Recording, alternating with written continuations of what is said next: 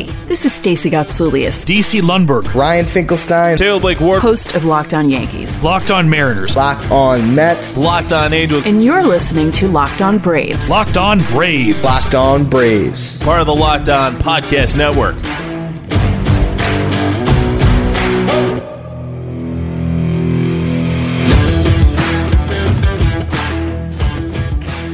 Hey everybody, welcome to another episode of Locked On Braves, brought to you by the Locked On Podcast Network, found where all your favorite podcasts are, whether that be Stitcher, TuneIn, iTunes, Podio, wherever. I don't really know where you like to get your podcasts are, or where you'd like to get your podcast from, but there's a good chance that you'll find the Locked On Braves and the Locked On Podcast Network in general on whatever your favorite streaming platform is.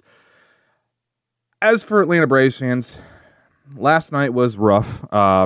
Kyle Wright gets his first start back after being sent down for the past 2 weeks or so. What we heard at the trade deadline from Alex Anthopoulos was that Kyle Wright has looked absolutely amazing and that he had totally fixed himself and was ready and raring to take the job by the horns and run away with it. It was looking fantastic. Did we get that? We'll talk about it in a little bit. If you watch the game, then you already know the answer. But before we get into the Braves part of it, I do want to talk about the Marlins pitcher. I know, I'm not a Rom Layton, so I shouldn't be talking about the Marlins, but I'm going to talk about Sixto Sanchez anyway, because I've been waiting to watch him live for a while now, especially basically right after the Phillies traded him. Everybody's been wondering about Sixto Sanchez. This is the guy that was the real centerpiece in the deal for JT Realmuto, and last night you saw a reason why.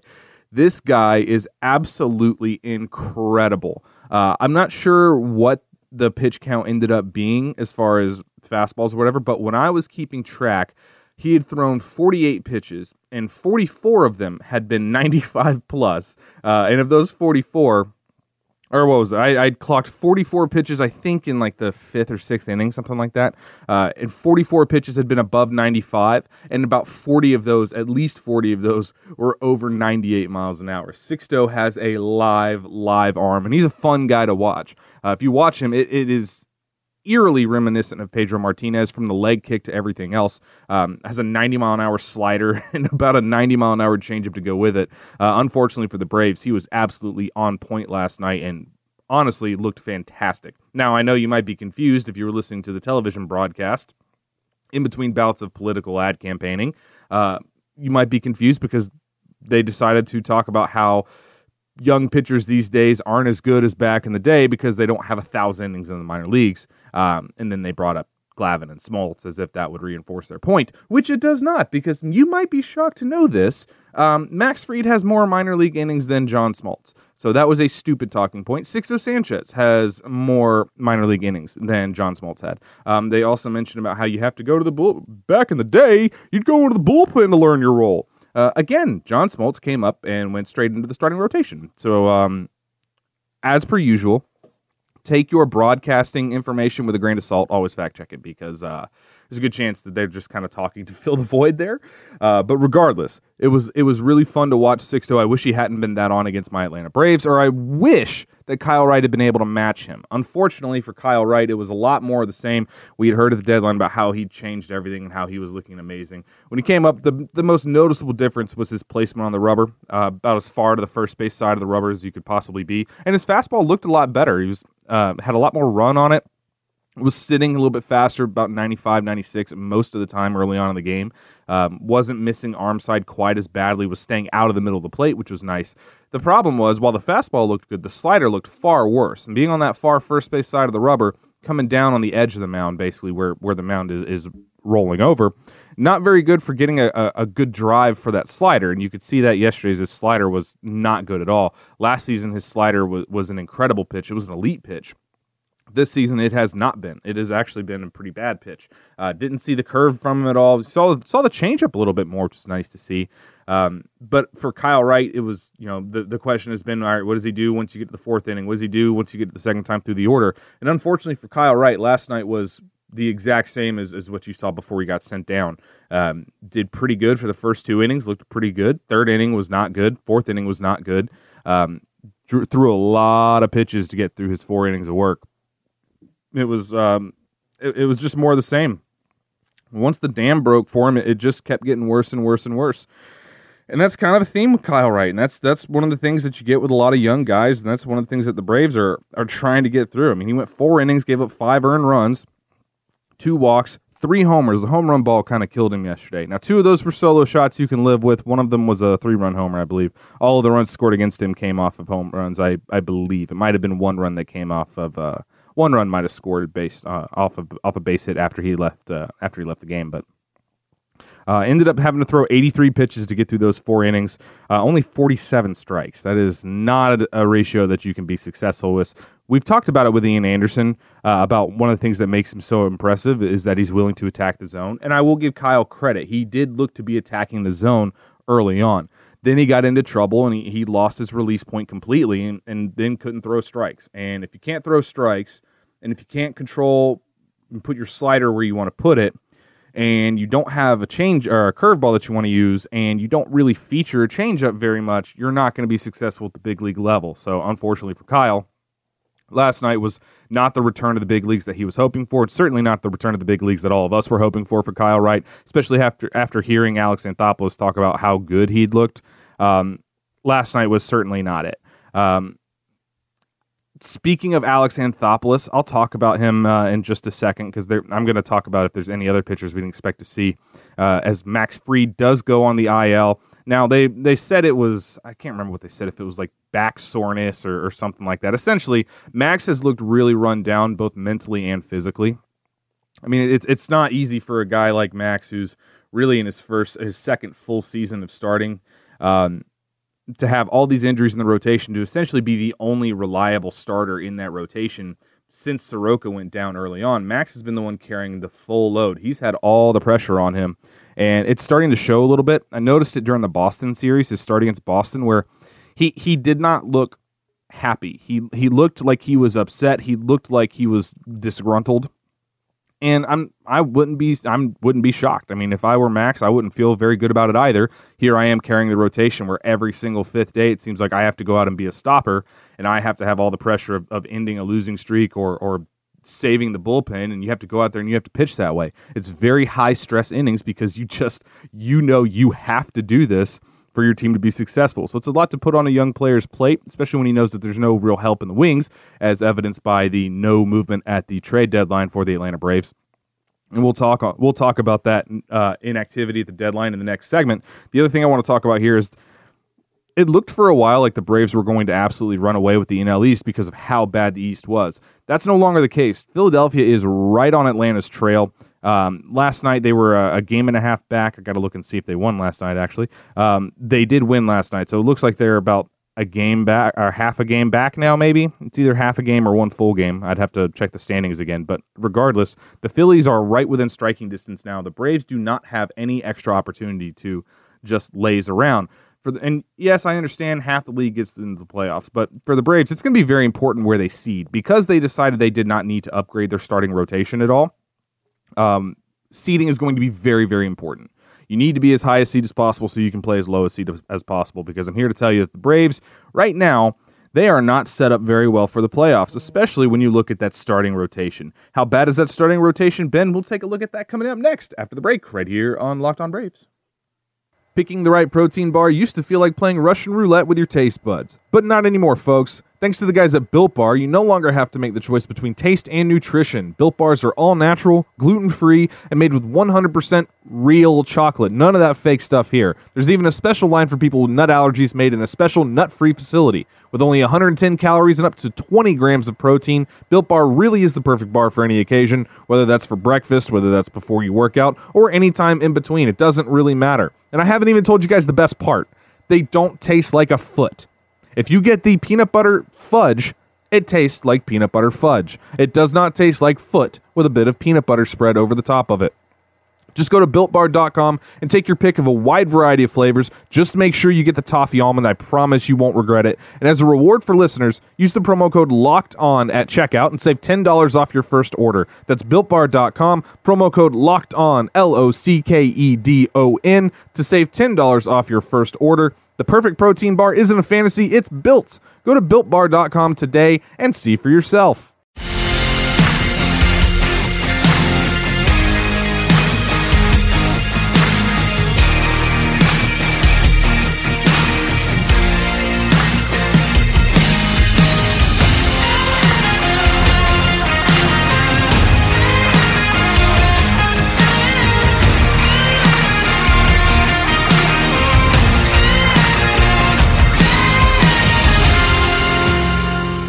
right, everybody, welcome back to Locked On Braves. I'm going to go ahead and get out in front of this. I'm apologizing to you guys right now if you were hoping for a pick-me-up episode. Today's not the day for a pick-me-up episode. This is a very annoying day. This is a very, very annoying place for this team to be right now, and I'm very dissatisfied with where this team is right now, so it's going to reflect in today's episode, probably in tomorrow's episode as well, if today goes about the way I'm expecting it to go. I talked before the break about just how bad Atlanta's starting pitchers have been and why playoff seeding is so important. If you guys want the numbers, I'm going to give them to you in just a second. Before we go into that, I would be remiss if I did not mention the one really good piece of news coming out is that Ozzy Albies has been activated. He will be in the lineup tonight. Johan Camargo was optioned to the alternate site in a corresponding move. Now, why Johan and not somebody else? More than likely, it's because Johan has options, and since Johan made that error at second base on a flip to second base, he's been benched. And Adeiny Echeverria has been playing over him. And Adainy's been swinging the bat much better than Camargo was, even if Adainy's not swinging it that well himself. He's been hitting better than Camargo. So Camargo goes down to the alternate site, in which case I would start to think that he might not be an Atlanta Brave for much longer. And it might just be that time. It might just be time for the organization to part ways. Ever since the organization brought in Josh Donaldson, after the 2018 season when Camargo had such a breakout season, things have just gone very much downhill for him. He has spurts where he looks like he's in sync body-wise, and then he just gets out of sync and he starts pulling with his upper body and his lower body drags behind, and it gets all out of whack. And unfortunately for Camargo, this year has been very bad for him offensively. Defensively, he's been fantastic, but unfortunately, offensively, he has just been out of sync from the word go. So he'll go down to the alternate site, see if he can work on some stuff. I wouldn't trust any reports you get because this front office doesn't seem to place a very high value on actually being honest. So whatever you hear, just take it with a grain of salt until you see him again, if you see him again.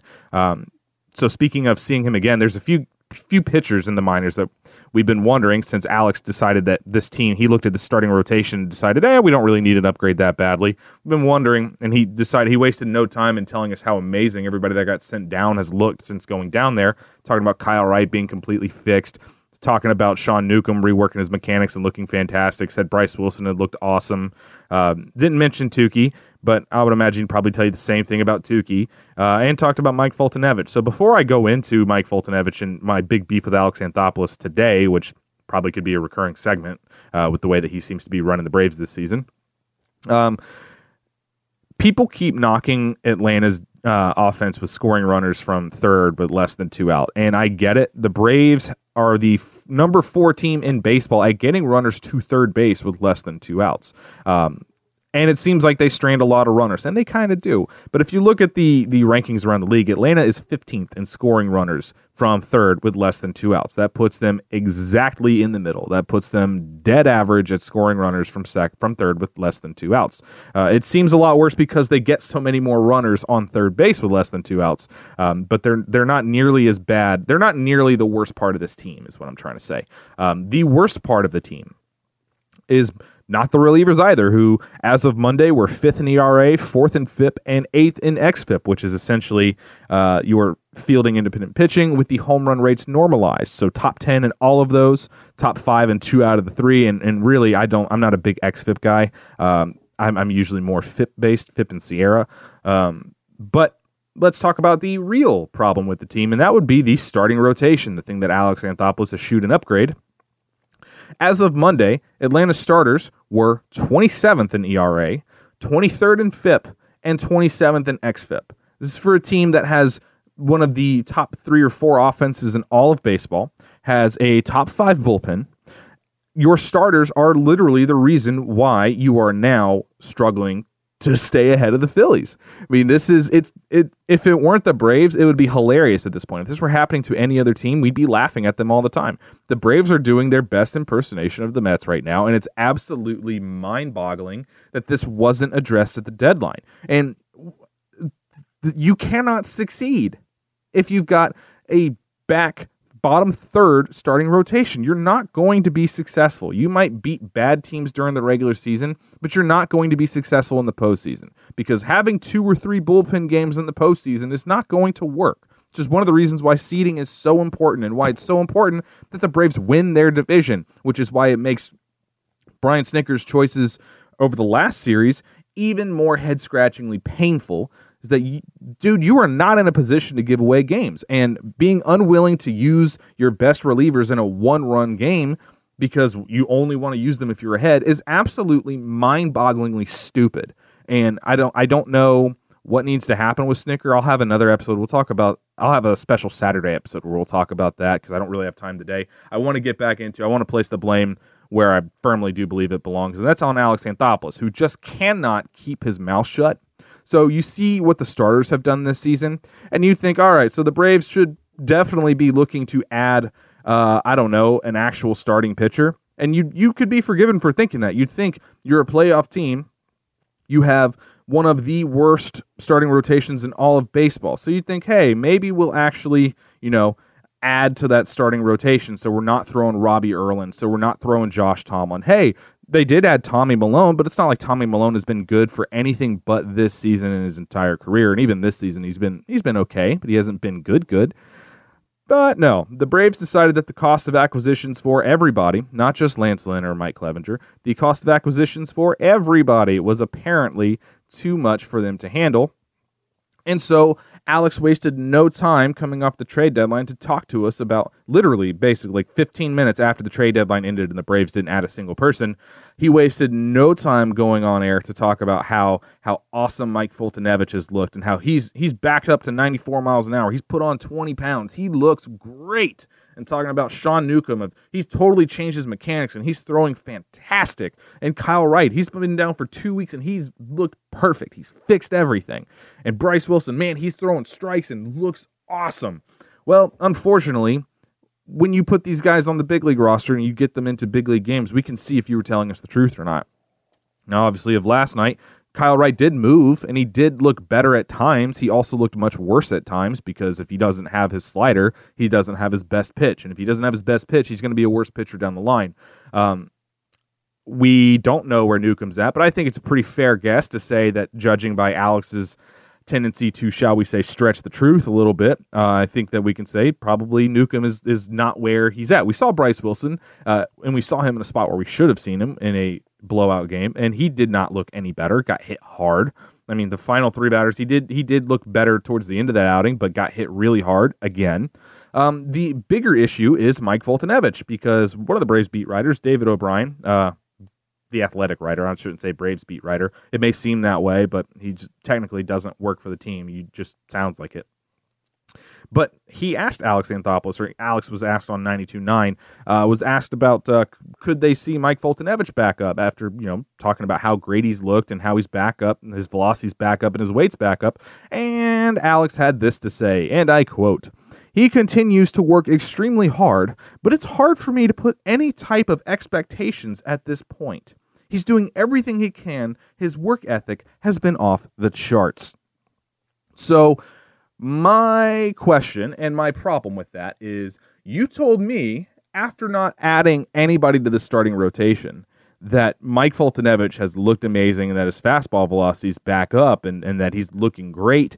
And yet here you are in dire straits in your rotation where now your only reliable starter, Max Fried, is now on the IL, really just for one start, but on the IL nonetheless, which leaves you with a rotation of Ian Anderson, Kyle Wright, Robbie Erlin, Josh Tomlin, and Tommy Milone.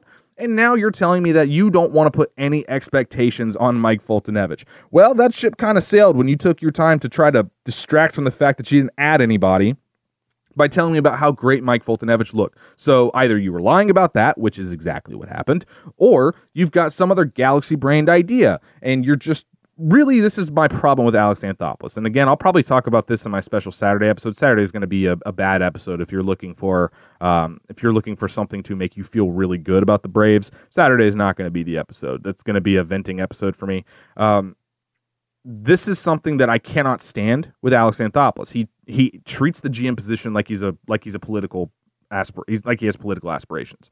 He does not tell the truth. He tries to obfuscate and distract at every opportunity, and this happens all the time. And I've talked about it before where he says things like, oh, well, the trade value wasn't there. Oh, the money value wasn't there. Basically, whenever he fails to add a big move, whenever he fails to actually do something like, add a pitcher to one of the worst rotations in baseball, He'll come out and tell you all this stuff.